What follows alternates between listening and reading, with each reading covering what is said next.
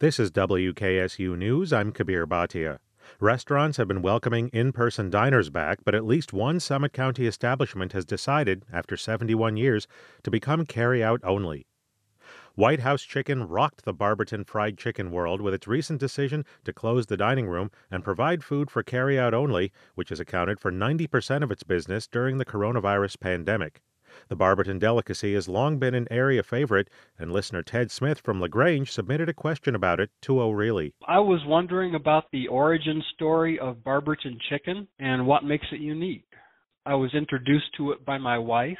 Her family had a tradition. She's also from Lorain County. She went to college at Malone in Canton. And when the family would take her to or from Malone College, they would always stop to get chicken.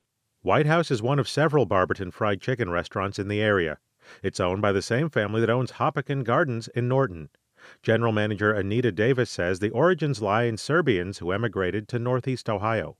It's a simple recipe. It's just breadcrumbs, flour, salt, and egg. A lot of places do the pressure cooking, but we do the deep frying in lard, and I think that's what makes a difference with the taste. You got to have the hot rice with chicken. It's just rice, tomato, red pepper, and celery onion.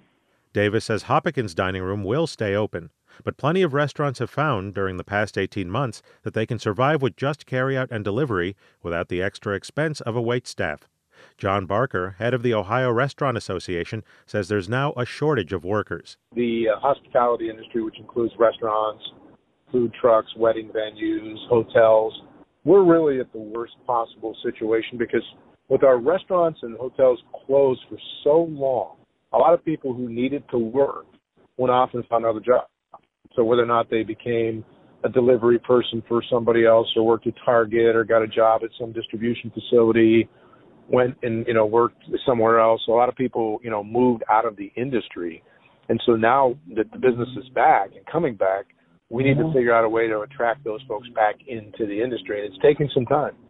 Barker estimates that of Ohio's 585,000 hospitality jobs, about 130,000 are unfilled right now. I'm Kabir Bhatia, 89.7 WKSU.